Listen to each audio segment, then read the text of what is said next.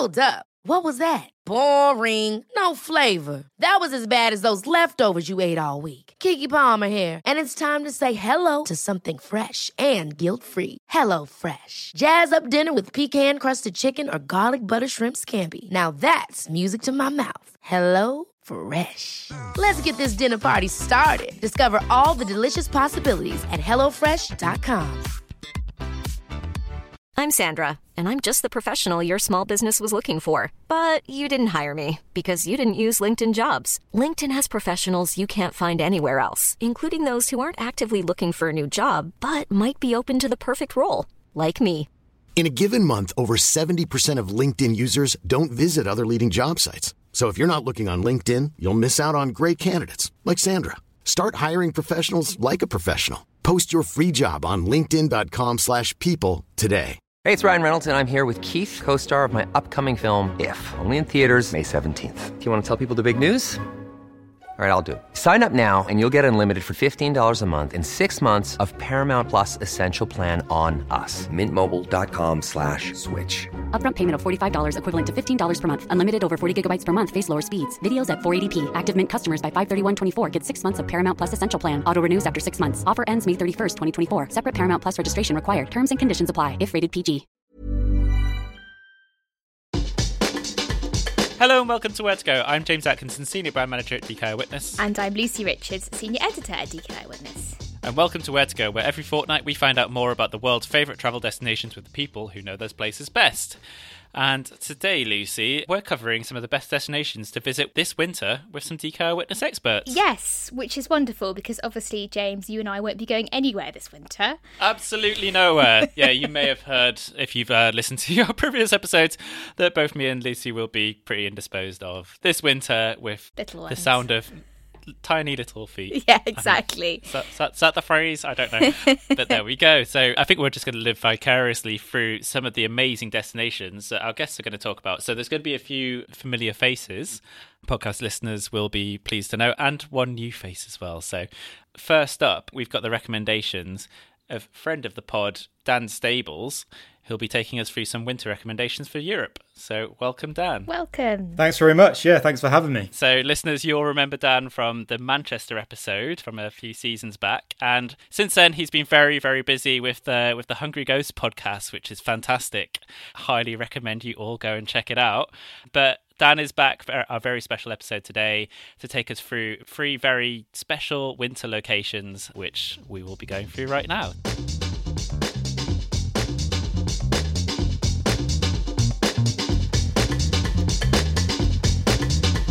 All right, so do you want to introduce us to your first destination? Sure, yeah. So the first place I've chosen is Andalusia in southern Spain. What sets Andalusia apart then from the rest of Spain, Dan? I guess the biggest thing, culturally speaking, is the sort of Moorish influence. So for something like 700 years, I think the 8th to the 15th centuries, it was Al-Andalus, it was under Moorish control. And so it has a very strong sort of Islamic influence and North African influence. And so the architecture there is like this amazing fusion between Christian Islamic style.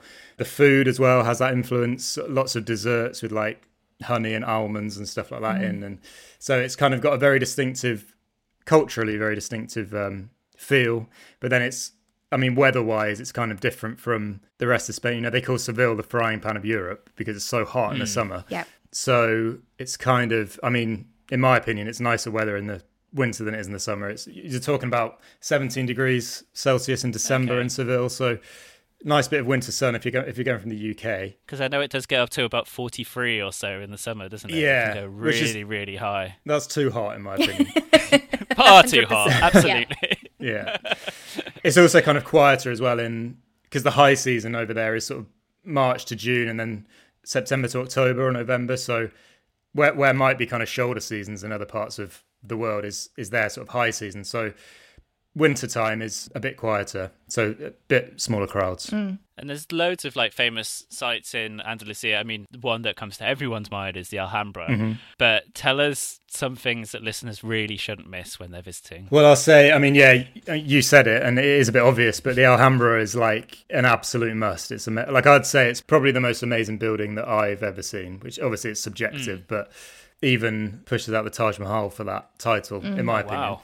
Yeah, and again, it's just this kind of amazing blend of architectural styles. They call it Nasrid architecture, but it's like mixture of sort of Gothic influence and then Islamic influence, this amazing geometrical carvings and stuff like that. And the scale of it is amazing. It's on the top of this hill overlooking Granada, and you've got like these really dark sort of, I think it's cypress trees, like framing it. It's just, you go to these viewpoints where you can, which are really busy, even in December, people taking pictures of it. And it is just an amazing thing to look at from a distance. Then when you go there up close, it's even more amazing. And again, it's busy year round, but December is probably one of the quieter times of year, I would say, probably to go. So yeah, it's worth doing. Got to book it in advance to make sure that you can get in, but got to be done. Yeah, because it is kind of like a sort of city inside a building, isn't it? Yeah. The vast scale of it is huge. It's always been on my list, and I don't know why I've never been. Listeners will hear that so many times. But yeah, I've always wanted to go, and actually really helpful to know that December is a little bit quieter as well. Yeah, and I mean, you can spend all day in there. It's like you say, it's a massive complex of gardens and buildings and stuff, but they give you a timed slot for the Nasrid Palaces, which is like the most famous part. And then you have to stick to your slot for that. But then the rest of the time, you can just wander around. You can go to the Generalife, which is like was the sort of pleasure gardens for the kings that lived there. Just an amazing, amazing place. Somewhere else, I mean, on a kind of similar note, again, it's really, really famous, but it's got to be done, is the Mezquita in Cordoba, which is, they also call it the Mosque Cathedral because it was a mosque and then it was a cathedral, and then it was like, it kind of encapsulates the kind of influence that the Moorish rule had, and then the Reconquista, as they called it, when Christians took control again of that part of Spain. So now it's a cathedral, but it's like got these amazing sort of Moorish arches and very distinctive, like red and white, sort of candy cane striped arches, and it's it's just probably one of the most amazing buildings that I've ever seen. The Alcázar in Seville is another one, which was a royal palace. Yeah. Again, just stunning. It's kind of less like, I don't know, it feels a bit less old somehow than the Alhambra. I don't know if it is less old, but it's like, you know, the gardens are still very well tended and all that. It sort of feels like you step into it and you're like, well, you could be, you know, back in its heyday sort of thing. And yeah, again, just absolutely amazing architecture. There, some of it isn't a building so much is, again, in Granada, if you're into sort of writing, poetry in any way, then there's a couple of things that you can do to do with Federico Garcia Lorca, who was like probably Spain's most famous poet. And he was very much associated with Granada. And you can go to his house, so there's a museum there as well. And yeah, it's various places you can sort of walk in his footsteps in Granada as well. It's a good spread.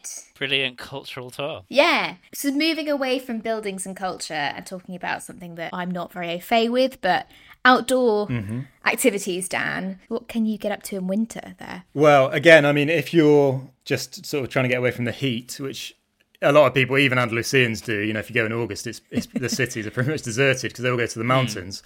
So the Sierra Nevada mountains are obviously cooler because you're on a higher elevation, and you can go hiking there. You can also, I mean, away, not quite so much in the mountains, but there's an amazing hiking trail. It's near Malaga, actually, called the Caminito del Rey, the King's Path, which is like this walkway. It's like literally affixed onto the walls, on the side of the walls of a really steep gorge. It's one of the most famous walking trails in Spain, and I'd recommend doing that in the cooler months, certainly, rather than the height of summer. But also in winter, you can, believe it or not, go skiing in Andalusia. Wow. Yeah, I saw this in your notes. I want to know more. Yeah. Europe's southernmost ski resort is a place called Prado Llano, and it's in the Sierra Nevada mountains. And I mean, I don't think it's quite up there with, you know, the Verbiers of this world in terms of development and stuff like that, but it's a place that you can go skiing in southern Spain, which is not something you'd necessarily associate with that part of the world. Amazing. Absolutely not. And finally on Andalusia, I mean, you said about December being a good point to visit. Tell us about some of the Christmas celebrations and what makes them particularly special. as you can probably imagine, they go pretty mad for Christmas in Spain in general, including in Andalusia. So, I mean, there are nativity scenes absolutely everywhere you look. Literally every... Of course. Well, maybe not every, but loads of shop windows. I'm reliably informed that pretty much every office will have a nativity scene, schools and stuff, obviously. Whereas over here, you know, nativity performances and plays and stuff might be limited to maybe primary school kids. Certainly in my experience. I was always one of the wise men. Yeah, me too. Me too, actually. Or a shepherd, maybe, occasionally. I'd never made it up to the ranks of shepherd. So. Yeah, but they'll over there, quite a lot of towns will actually have, you know, like live action nativity performances where the townsfolk will dress up and do it in the squares and stuff, play out the nativity. What else? Desserts in particular. I mean, various sort of Christmas foods, but in particular, sweet foods. So they've got almond terron, which is like an almond sort of nougat thing, which you get everywhere. And wine donuts, believe it or not, as well. So it's like kind of more like a cookie than a donut, but it's like shaped like a ring donut. And it's got sweet wine, like sort of sherry, I think like Fino type wine in the mixture of the sort of cookie dough. And it makes like a nice sweet sort of slightly winey donut cookie type thing. Great. And then also actually not Christmas, but if you stay there for New Year, famously in that part of Spain, they do the old, on the strike of midnight, you've got to try and eat 12 grapes. Yeah. With every strike. With every strike, yeah. And if you manage to do it, I think you get good luck for the rest of the year. I don't know what happens to you if you don't. Have you given it a go? Yeah, we did it. We were there in for New Year just gone, actually. I was in, I think it was Granada. We did a tour of Seville, Granada, Cordoba. And got the grapes in. You got the grapes in. Success. Yeah. And it's been a pretty good year so far. Good. So okay. Maybe there's some truth in it. Very nice. And you've chosen a very different destination for your second choice, Dan. Do you want to tell us a bit about Iceland? Sure. Yeah, I mean, Iceland, you know, probably one of those places, if you think of like a wintry landscape covered in ice, snow, you might think of Iceland. But I was lucky enough to go to Iceland a couple of winters ago in November and December. I was there. And like a lot of places, it's amazing year round. I think it's great for hiking and stuff in the summer as well. But, you know, if you go there in the winter, you really get the proper spectacular sort of land of ice and fire experience. So you can see like, you know, the ice fields and stuff. I was lucky enough to go hiking, well, I don't know if you call it a hike, but like exploring in ice caves, which are inside a glacier, which was pretty amazing. Awesome. Yeah, it's in a place called, this is where I try and pronounce Icelandic words. It's called Vatnajökull National Park. Okay. And it's, famous for its sort of glacier fields. And then, I mean, part of the beauty of Iceland is nowhere's that far away from anywhere. So I think at that point I was still staying in Reykjavik, and we just drove out into the countryside to this place, got out of the van and then walked for a bit. 20 minutes later, suddenly we were walking on top of a glacier, and then there was like a hole inside of it, a cave, and went in it. And then, it's kind of impossible to explain other than you're literally in like an amazing cave of ice, which looks as if it's been sort of chipped away because of all the angles and the patterns, but it hasn't. It's just formed that way, and they completely natural. Yeah, and they form differently every single year, obviously, because it's ice, so it melts and then freezes again. So it's quite an amazing experience actually to be able to explore a landscape like that, which is only going to be there like that when you're there in that moment. So yeah, that's a must do if you're in Iceland, I would say, over the winter. You say about kind of like winter being the chance to see the kind of complete Iceland. I know people have started going like all year round and in summer and spring, but is that because all the ice and snow is actually there? And I'm guessing you've got the full wrap-up experience as well in terms of getting the layers on. Yeah, you do. It's actually kind of less cold than I was expecting it to be. I mean, it was pretty cold, but it wasn't that cold. But also that time of year is the only time really that you can see the Northern Lights, if you're lucky. That's what I was going to ask, Dan. So I think you have seen the Northern Lights. Yeah, I have. I was very lucky. So I think like a lot of people, I was chatting to my tour guide. I did a tour with a really good company called Hidden Iceland. And we did a tour that was like a few days long. And we went out to various of the national parks and stuff. And I was chatting to him, and he said sometimes he does the Northern Lights tours, which is just specific. You go out from Reykjavik at night and you drive around on a bus for 4 hours, and you'll hope to see the Northern Lights. But he said people are so often disappointed because they're so unpredictable, the Northern Lights. It has to be the perfect combination of atmospheric conditions, no cloud, And he said pretty much every time he's seen them has been kind of by accident. And sure enough, my girlfriend came to Reykjavik just for the weekend. I was in Iceland for a couple of weeks, and we did that tour and didn't get to see anything. But then when I was out on this multi-day tour, and we were just in the middle of the countryside somewhere near some kind of like hot springs place, because there's like apps on people's phones that you can kind of track whether it's likely you might see them where you are that night. And our guide had said to us, look, don't get your hopes up, but there's a possibility they might show themselves tonight. And then I was asleep. It was at like 1, 2 in the morning, and I sort of heard down the corridor of the hotel, like, shuffling of feet and murmuring. And I literally thought, I cannot be bothered to get out of bed. I was like half awake. But then I was thinking I bet I had, because it might be the Northern Lights. So managed to get myself out of bed, and sure enough, it was the Northern Lights outside. And just this, I mean, I think what I saw was not by any means the most spectacular showing of the Northern Lights, but it was pretty spectacular. The classic sort of green and bit of red, and just this band of light sort of across the sky, and went on for maybe half an hour, and then it stopped. And yeah, amazing thing to see, but completely by accident. Was your girlfriend there at that point, Dan, or had she gone? No, she'd gone home. Oh no. So... oh no, she was shame. Not best pleased about that. No, I'm sure.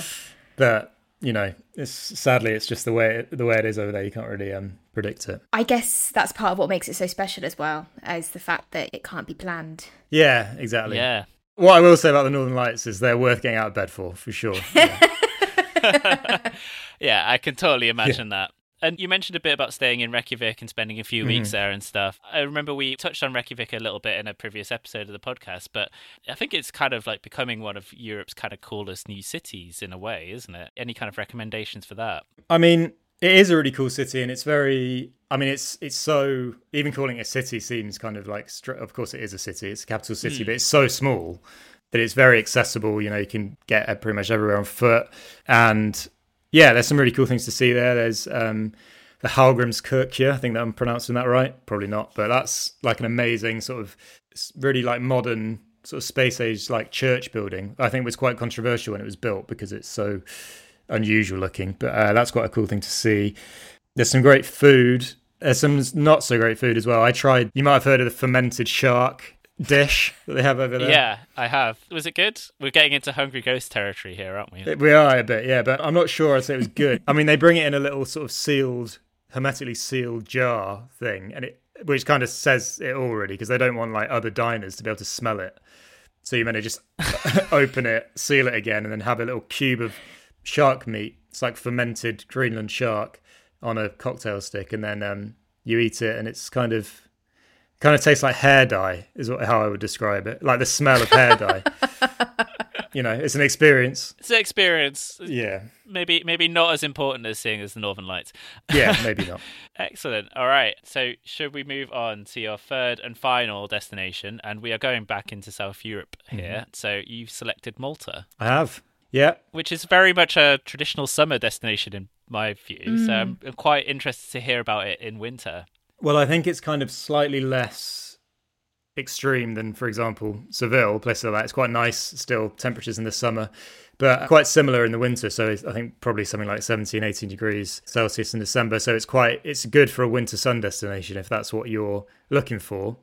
It's also, I would say, I mean, Malta's got these amazing, really, really ancient historic sites that you can go and see. There are temples there, which are some of the oldest buildings in the world, in fact, which I'm not even going to try and pronounce because I think Icelandic was beyond me and Maltese even more so. But yeah, the megalithic temples, they're known as a whole of Malta. And I think if you want to go and explore stuff like that, which I would recommend doing, doing it in the heat of summer, it's probably not the best sort of time. Winter temperatures are probably a bit better for that, I would say. And again, it's just quieter because like you said, it's famous as a summer destination. And it's great to go in the summer, but I think it's probably significantly quieter actually in December, January sort of time. And away from, because obviously Malta is thousands and thousands of years old, away from that sort of history and culture, I think the coastline's meant to be pretty amazing. It's stunning. I mean, sadly, there was the famous sort of rock arch off, I think it was off Gozo, which is no longer there. It just collapsed for, through natural causes, which I never got to see, but that would have been an amazing thing to see. But yeah, there's all sorts of amazing cliffs, coves, lagoons and stuff. There's the Blue Lagoon, which I did a boat trip to the Blue Lagoon where, kind of is what it says in the tin. It's a very blue lagoon, amazing water. I can attest to that. It's very blue. I've seen it. And I think nearby there's, is it the Crystal Lagoons, which are, again, very crystal clear water, and you can go snorkeling and stuff and swimming. And yeah, so it's definitely a boat trip would be high on the list of things to do there, I would say. What did you think of the cuisine over there? Because I know it's like quite a bit of a... It's a kind of meeting place of loads of different cultures, Malta. You kind of got an Italian influence, you've got an English influence, strangely, and then you've also got kind of almost an Arabic, African influence as well, slightly. But yeah, does it? I'm guessing lots of delicious seafood. Yeah, a lot of delicious seafood, a lot of sort of salted fish, which I think is possibly like from maybe a Portuguese influence or something like that. But there is as you touched on, a very noticeable British influence on various elements of the culture, but including the cuisine. Bovril is very popular in Malta, bizarrely. Seriously? Yeah. Huh. I don't know where they got this idea from, but they eat it mixed with pastina and laughing cow cheese. Oh. Which is like a popular childhood dish, apparently, which sounds pretty awful to me, but... Sounds kind of wintry, though. It sounds like a British wintry dish, never mind a Maltese one. Well, interestingly, a lot of the food is very sort of hearty, like more than you might expect. I'd recommend very much going to... there's a restaurant in the Malta Maritime Museum, which is in Valletta, and they do a tasting menu from, or at least when I was there, they did a tasting menu from 1757. So it was meant to be like a snapshot of, the various influences at that time on Maltese cuisine. So they had things like rabbit stew, but they also had like maghrebi lentil soup, and they had a pasta, like a baked pasta sort of thing, these sort of Italian influence. So yeah, the food's really interesting. So you can go enjoy all of that and then have some Bovril afterwards. Exactly, a nice dessert of Bovril and laughing cow cheese. Why not?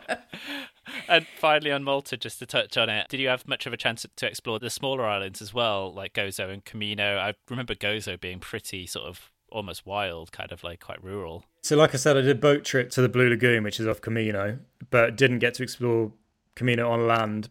Gozo went to very briefly, and yeah, it's just very, very sort of rural and quiet, and yeah, sort of land that time forgot, sort of in the nicest possible way. So yeah, it's very, very chilled. I think quite a lot of operators do like a tour to Gozo, and then you go out into the countryside and you have a picnic, and then you get back on the boat and then you go back, and it's just very nice, like lovely, chilled way to spend a day. Yeah. Very, very nice. Well, I think those are 3 brilliant ways of spending your winter. So thanks very much, Dan. Very, very different as well, all 3 of them. Yeah. It's always good, and always good to talk food as well with you, Dan. I knew a few disgusting things would turn up. I'm glad to be of service.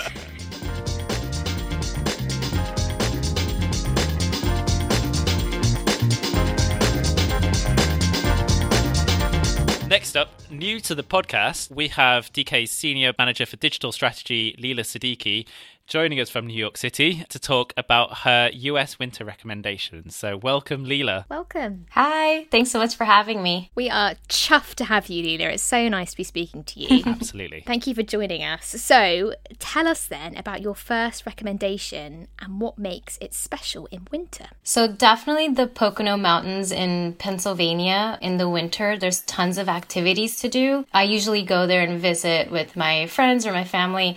We'll go skiing, snowboarding. I actually can't do either of those things, so I go snow tubing, which is basically going down a giant slope in a giant tire, and it's super fun, and yeah, it's just a great cozy time. Lovely. And the Poconos seem pretty accessible as well, right? They're not too far from like New York or Philadelphia. Are they kind of easy to get to from those cities? Yeah, definitely. From New York, it's about 2 to 3 hours. And from Philly, I believe it's a bit shorter. I actually have friends in Philly, and we've met in the middle. Nice. And it's been pretty easy to get to for all of us. Cool. I have to say the tubing sounds absolutely amazing. I cannot ski or snowboard, so Leela, I'd be joining you on Great. that. But what other kinds of things can visitors do in the Poconos? So I feel like the Poconos are just a great year-round destination. Obviously, in the winter, you have the winter activities. And if those don't suit, you can also go snowshoeing, which is basically a winter hike with snowshoes. A little wonky to get around or get used to, but, you know, it's just very, very spectacular. I mean, the Poconos are beautiful. It's just this region with forests, lakes, and valleys. So there's so much to do year-round. In the spring and summer, we usually go up for hiking. The Delaware Water Gap region hosts river tubing. So you just get a cooler with drinks, get on a raft, and just let the river take you anywhere. And same with the fall, except with that, you have the fall foliage. So yeah, it's just a great year-round destination. Awesome. And are there any particular sort of resorts or towns that you would recommend staying in the Poconos? Yeah, so the highest point of the region is Camelback Mountain, and there's a major resort there. So you can go there for skiing, snowboarding, things like that. And they have, you know, the cozy chalets nearby you can rent, and the main resort has great food, great drinks. So it's a really nice place to visit. The second would be the Delaware Water Gap region, because that has the sort of river hiking, things like that you could do. Nice. Cool. So Leela, does it feel Christmassy when you go in winter? Oh, definitely. It's like, you know, when you're in New York, you don't get as much snow and there's buildings everywhere. So it's like you're in a winter wonderland when you're there, just rolling hills of snow, and, you know, you can get cozy with hot chocolate. It really feels like you're in the North Pole in a good way. Wonderful. Well, if we're going from sort of like a cozy destination in the north of America, let's go quite far south. Tell us a little bit about where you've chosen for your second destination, Leela. So I'm from Texas, so I chose San Antonio, which is not a far drive from Dallas, about 2 to 3 hours as well. And what makes San Antonio such a great city to visit? So San Antonio has just a very rich cultural history. There's the Alamo, which is sort of the main attraction there. It was a church that was integral in the battle for independence between Texas and Mexico.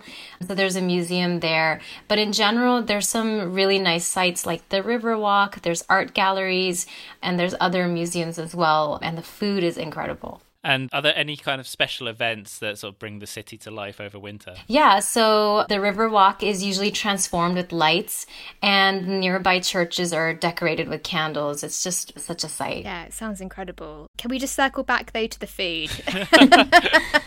Because Texas it's a theme has... this episode, Lucy. Yeah, the food. Texas obviously has such a unique cuisine. What are some of the things that you would recommend visitors must try when they visit? So, you know, I think people often think of Mexican food as burritos and quesadillas, and that would be more of a Tex-Mex thing. In San Antonio, during the winter especially, you can get some really great comfort food that is, you know, traditional Mexican cuisine. So you can get pozole, which is like this really aromatic, delicious stew. You can also have tamales. And of course, mole, which is this savory chocolate sauce that you can have with chicken and rice.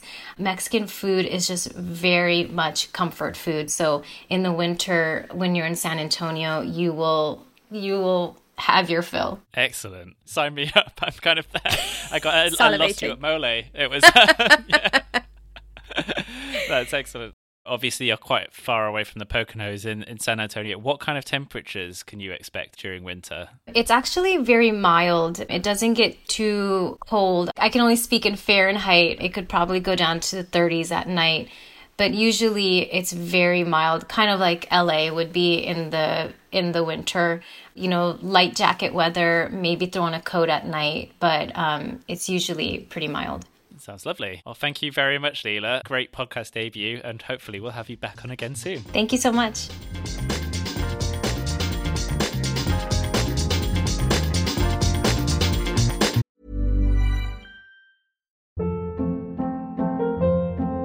Hold up. What was that? Boring. No flavor. That was as bad as those leftovers you ate all week. Keke Palmer here, and it's time to say hello to something fresh and guilt-free. Hello Fresh. Jazz up dinner with pecan-crusted chicken or garlic butter shrimp scampi. Now that's music to my mouth. Hello Fresh. Let's get this dinner party started. Discover all the delicious possibilities at HelloFresh.com. Hey, it's Ryan Reynolds, and I'm here with Keith, co-star of my upcoming film, If, only in theaters May 17th. Do you want to tell people the big news? All right, I'll do it. Sign up now and you'll get unlimited for $15 a month and 6 months of Paramount Plus Essential Plan on us. MintMobile.com/switch. Upfront payment of $45 equivalent to $15 per month. Unlimited over 40 gigabytes per month. Face lower speeds. Videos at 480p. Active Mint customers by 531.24 get 6 months of Paramount Plus Essential Plan. Auto renews after 6 months. Offer ends May 31st, 2024. Separate Paramount Plus registration required. Terms and conditions apply if rated PG. So next up we have returning guest, senior editor Zoe Rutland. Welcome, Zoe. Thank you. Welcome, Zoe. So nice to have you back. Great to be here. And so you're going to be talking to us about where to go in Asia this winter. Yes, I am. So where are we kicking off with? So we're kicking off with Seoul. Cool. And I'm just going to start by taking us through what makes Seoul a great place to go in winter. And I'm going to start with a cliche, but that is that Seoul has soul in the winter. There's generally just quite a magical air about the city in the winter. Temples and palaces get blanketed in snow, people cozy up in tea houses and saunas. But on a practical level, crowds are at an all-time low because summers are really humid and prices are much more expensive in the summer and it's full of visitors. So winter's just a great time to go to keep prices low. Yep. You have more of the city to yourself. And yeah, winter just has its charms for many reasons. And can you tell us a sort of a couple of the best things to do in Seoul during winter? Yeah, so super heavy snowfall is rare in Seoul, but it can still be really brutally cold there. So it's a perfect time to go to a jjimjilbang. And this literally means heated room. And it's basically a bathhouse that locals visit to hang out in and unwind in year round. But they obviously provide an entirely different sense of comfort in the winter. So, I mean, personally, what better way is there to warm up than soaking in a hot bath and sweating out in a sauna, and then you go and unwind in a communal sleeping room? It just sounds lush. So there's that, and there's, if you'd rather stay dry and not sweat it out, but you want to still be cozy and warm, you can go to a traditional tea house. There are so many across Seoul, and many of them are located in traditional Korean buildings, which are called hanok. And these buildings, they traditionally have an underfloor heating system. So you'll have coziness emanating from below you, as well as that steaming cup of tea in your hand. So that's another lovely activity to do in the winter. Amazing. And the last thing I'm going to mention is that for people who are fans of the bracing cold, which I'm not a fan of going out in the cold, but there is reason to stay outdoors in Seoul. Obviously, I've already mentioned that temples get snow-capped and it's just generally very beautiful in the winter. But one of the main ways to get into the winter spirit in Seoul is by visiting an ice skating rink. So many pop up around the city and the locals love them. And the most popular tends to be the Seoul City Hall ice rink, and that's in the middle of Seoul Plaza. And it's quite good because there's one rink for new skaters and one for the more experienced, so you can choose between them.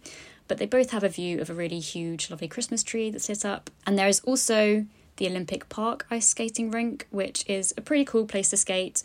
It's where the 1988 Seoul Olympics were held, so it has incredible views of the Olympic Park arches and the famous Lotte Tower. So yeah, those are some of the best things to do across winter. That sounds a lot sort of more cozy than what I'd associate Seoul as being. Yes, that's the word I was going to use. So cozy. Yeah, I often think of like Seoul as being like kind of very technological, very, I don't know, like thinking of K-pop, K-drama, etc. That sounds like much more homely almost. Yeah, and I think that's probably why it's such a great place to go in the winter, because it's not as crowded and you can just kind of cozy up and do all of those lovely things. I think you mentioned Christmas trees, but are there any other sort of particular events or festivals happening in Seoul in winter? Yeah, so I can quickly touch on Christmas because it is celebrated as a national holiday and people do tend to spend the day with friends and families.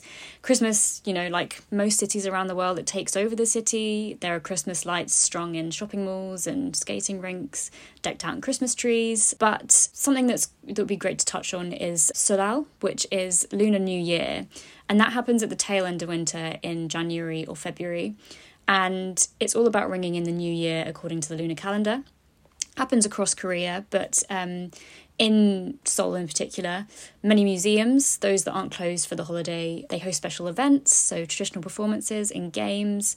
And yeah, it's just a great time to gather and eat delicious food, share words of wisdom for the new year. So yeah, that's probably one of the best events over the winter in Seoul. You mentioned a bit of food there, and we can't touch on Korea or Seoul without talking a little bit about food. Are there any kind of like dishes that are popular in winter? Yeah, so you've got the kind of dishes that stave off the winter chills. So you've got comforting bowls of gomtang, which is a soup of beef and rice, and that's seasoned to taste. Obviously, you can't go to Korea and not have some kimchi. You've got kimchi jjigae, which is a hearty bowl of hot kimchi stew. But also, if you're wandering around street food markets, which you should be doing in Seoul because it's a highlight of the food scene, you've got tteokbokki, which is a classic street food dish, and it lends itself really well to the winter because it tends to be very hot and spicy. It's soft, chewy rice cakes simmered in a sweet and spicy sauce, so it will heat you up from the inside out. And then the last thing I'll mention in terms of Seoul and food is Korean barbecue. So going to a barbecue joint is an everyday pastime in Seoul, but I would argue that it's probably better in winter because you're grilling meat on hot coals and you're warming up with shots of soju. So yeah, you want to do that in the winter. You don't want to be sweating out in the summer doing that. Totally, yeah. You're spot on. Yes, absolutely. That sounds very lovely. I mean, we keep saying cozy, but yeah, it's a totally different side to Seoul than I've ever sort of seen before. So you've got a second destination, Zoe. I know you've been working on Hello South Korea, our book about sort of Korea and Korean culture. And Seoul Like a Local as well. And Seoul Like a Local. Yeah. But I know your next project is Be More Japan, the next edition of that. And that takes us to Japan. So whereabouts in Japan are we specifically going to? Yes, so we're going to one of the northernmost of the main islands in Japan. So it's Hokkaido, and it's one of the 5 largest islands. And it's actually known as a region of fire and ice. So it's great for the winter. And it's characterised by its looming volcanoes, its fertile plains, and the perfect skiing conditions. So for many of these reasons, people attest that it feels like a different world to the rest of Japan. And see, you mentioned about the skiing. Why is it such a great place specifically for visitors to go in winter? So Hokkaido stands out for its heavy snows. So its capital is Sapporo, and that gets a whopping 6 metres or 20 feet of snow annually. And temperatures in the winter can dip as low as minus 15 degrees or 5 Fahrenheit. So it gets pretty cold and pretty snowy, but that makes it a haven for winter sports. And it's also got the most reliable ski season in the world. So it's got great quality powder, and that's arguably found in Niseko. Okay. Which also has great après-ski and excellent conditions for snowboarding if you're not into skiing and you want to do something a bit different. But then for those people that don't like winter sports, there are also outdoor onsen or hot springs, which are known here as Rotemburo. And Hokkaido has, as I've mentioned, it has smouldering volcanoes. Hokkaido has more Rotemburo than any other prefecture in Japan. So you can give the skiing a miss and you can simply relax in steaming waters and just overlook wintry surrounds. So you still get those great views, but you're not doing as much of the work. I'll be doing that one. A bit of both. Something for everyone. Fantastic. And yeah, I mean, I know Hokkaido is kind of being like, in terms of the Japanese islands, it's probably the one that I kind of know the least about, or the area that I know the least about. Are there any kind of like particular events or festivals kind of going on during winter? Yeah, so many events see people through the cold months, but I would say the most famous is the annual Sapporo Snow Festival. And that is hundreds of giant, intricate sculptures that have been crafted from ice and snow, and they take over the central parts of the city. And it basically becomes a fairy tale land of ice. And that happens in early February. Oh. And I would say it's even more epic to witness it at night because the sculptures, which often are of global landmarks or even sci-fi characters, they're illuminated with neon lights. So it's very cool. And so, like I said, it happens in early Feb, but it overlaps with the Sapporo White Illumination Festival, and that takes place for a longer period of time. So if you're visiting from mid-November to mid-Feb, you'll see strings of white lights adorning the same areas that these ice sculptures take over. Very pretty. Anyone who listens to the podcast knows that James and I are obsessed with anything food related.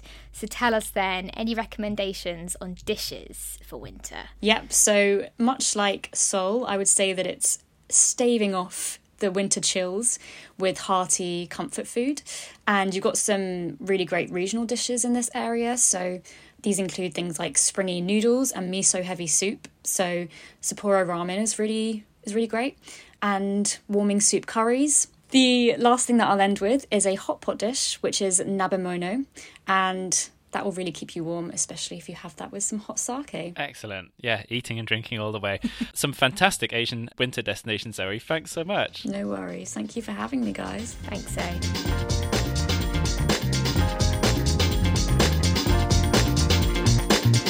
Oh, wow. So huge thank you to all of our guests. I think we've gone around the world. Yeah. I'm still thinking back to some of Dan's foodie recommendations. I was going to say all of the food, to be honest. It's not a Where to Go podcast without a lot of chat about food. And I'm really, really hungry now. But yeah, thanks so much to Dan, to Leela and to Zoe as well. We hope you've enjoyed this, listener, and have got a few bits of inspiration for your own winter getaways.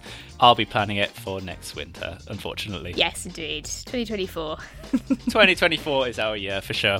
And so we don't know necessarily where we're going next time. It'll be a total surprise, but we shall see you in a fortnight. So it's goodbye from me. And goodbye from me. And we shall see you very soon.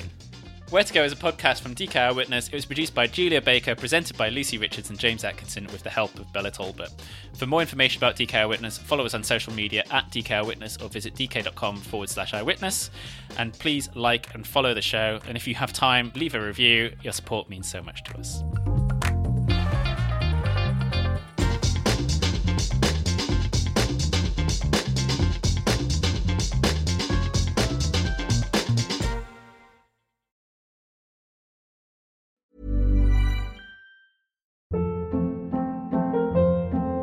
Hold up. What was that? Boring. No flavor. That was as bad as those leftovers you ate all week. Keke Palmer here, and it's time to say hello to something fresh and guilt-free. HelloFresh. Jazz up dinner with pecan-crusted chicken or garlic butter shrimp scampi. Now that's music to my mouth. HelloFresh. Let's get this dinner party started. Discover all the delicious possibilities at HelloFresh.com. Imagine the softest sheets you've ever felt. Now imagine them getting even softer over time. That's what you'll feel with Boll & Branch's organic cotton sheets. In a recent customer survey, 96% replied that Boll & Branch sheets get softer with every wash. Start getting your best night's sleep in these sheets that get softer and softer for years to come. Try their sheets with a 30-night guarantee. Plus, get 15% off your first order at bollandbranch.com. Code BUTTERY. Exclusions apply. See site for details.